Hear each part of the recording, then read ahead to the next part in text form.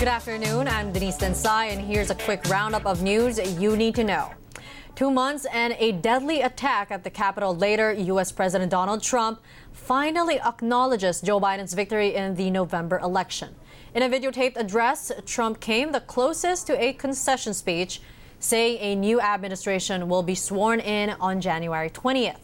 He added serving as the U.S. president has been an honor. My focus now turns to ensuring a smooth, orderly, and seamless transition of power. This moment calls for healing and reconciliation. 2020 has been a challenging time for our people. We must revitalize the sacred bonds of love and loyalty that bind us together as one national family. To the citizens of our country, serving as your president has been the honor of my lifetime.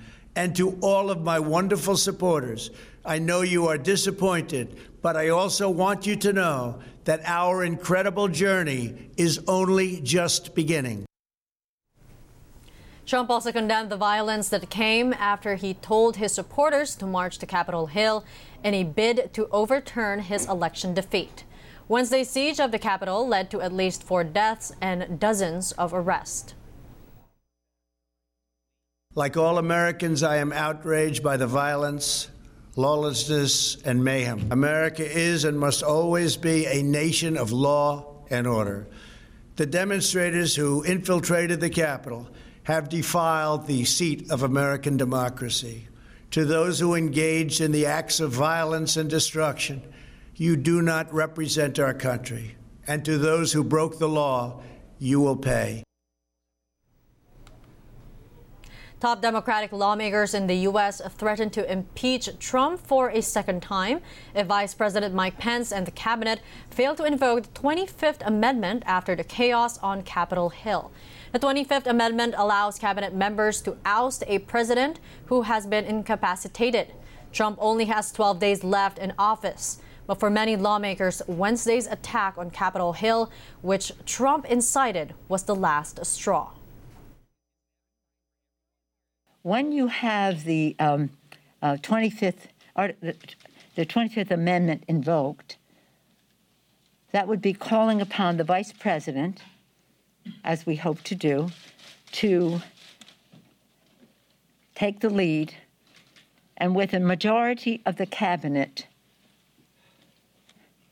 to be able to unseat the President of the United States, a very dangerous person who should not continue in office.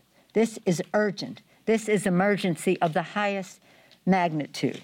The quickest and most effective way to remove this president from office would be for the vice president to immediately invoke the 25th Amendment. The vice president can invoke the 25th Amendment today, and if the cabinet votes, he's gone. They should do it now. If the vice president and the cabinet refuse to stand up, Congress should reconvene to impeach the president. Plain and simple. Future election. In December 2019, the U.S. House of Representatives impeached Trump for abuse of power and obstruction of justice when he enlisted a foreign government to investigate his Democratic rivals ahead of the 2020 election. But the Republican-controlled Senate acquitted him. In other news, the Philippines' trade deficit narrowed in November last year. Latest data show the shortfall was at $1.73 billion. That's as exports grew by 3%, while imports declined by nearly 19%. The U.S. was the top buyer of Philippine export products, followed by China, Japan, Hong Kong, and Singapore. China, meanwhile, remained as the country's primary source of imported goods, followed by Japan, the U.S., Indonesia, and South Korea. A look now at financial markets. Philippine shares rally for a second straight day. The main index surging by over 2% to close at 72.89. IGC Securities says this comes after U.S. markets reached another record high and as Democrats took control of both chambers of the U.S. Congress. It adds that PSEI is proving to be resilient as local investors snap up bargains. After a series of downward adjustments in electricity rates in 2020, Meralco kicks off the new year with a price hike. The power utility firm says it has increased power rates by 27 centavos per kilowatt hour this January, mainly due to higher generation charge. This means customers who consume 200 kilowatts per hour in a month will pay 55 pesos more in their bills. This comes despite a recent order by the Energy Regulatory Commission for Meralco to refund to customers a total of 1.4 billion pesos in over-collections from 2017 to 2019. And those are the latest news at this hour. Stay tuned for more news on Top Story at 5. Keep it here on the ABS-CBN News Channel.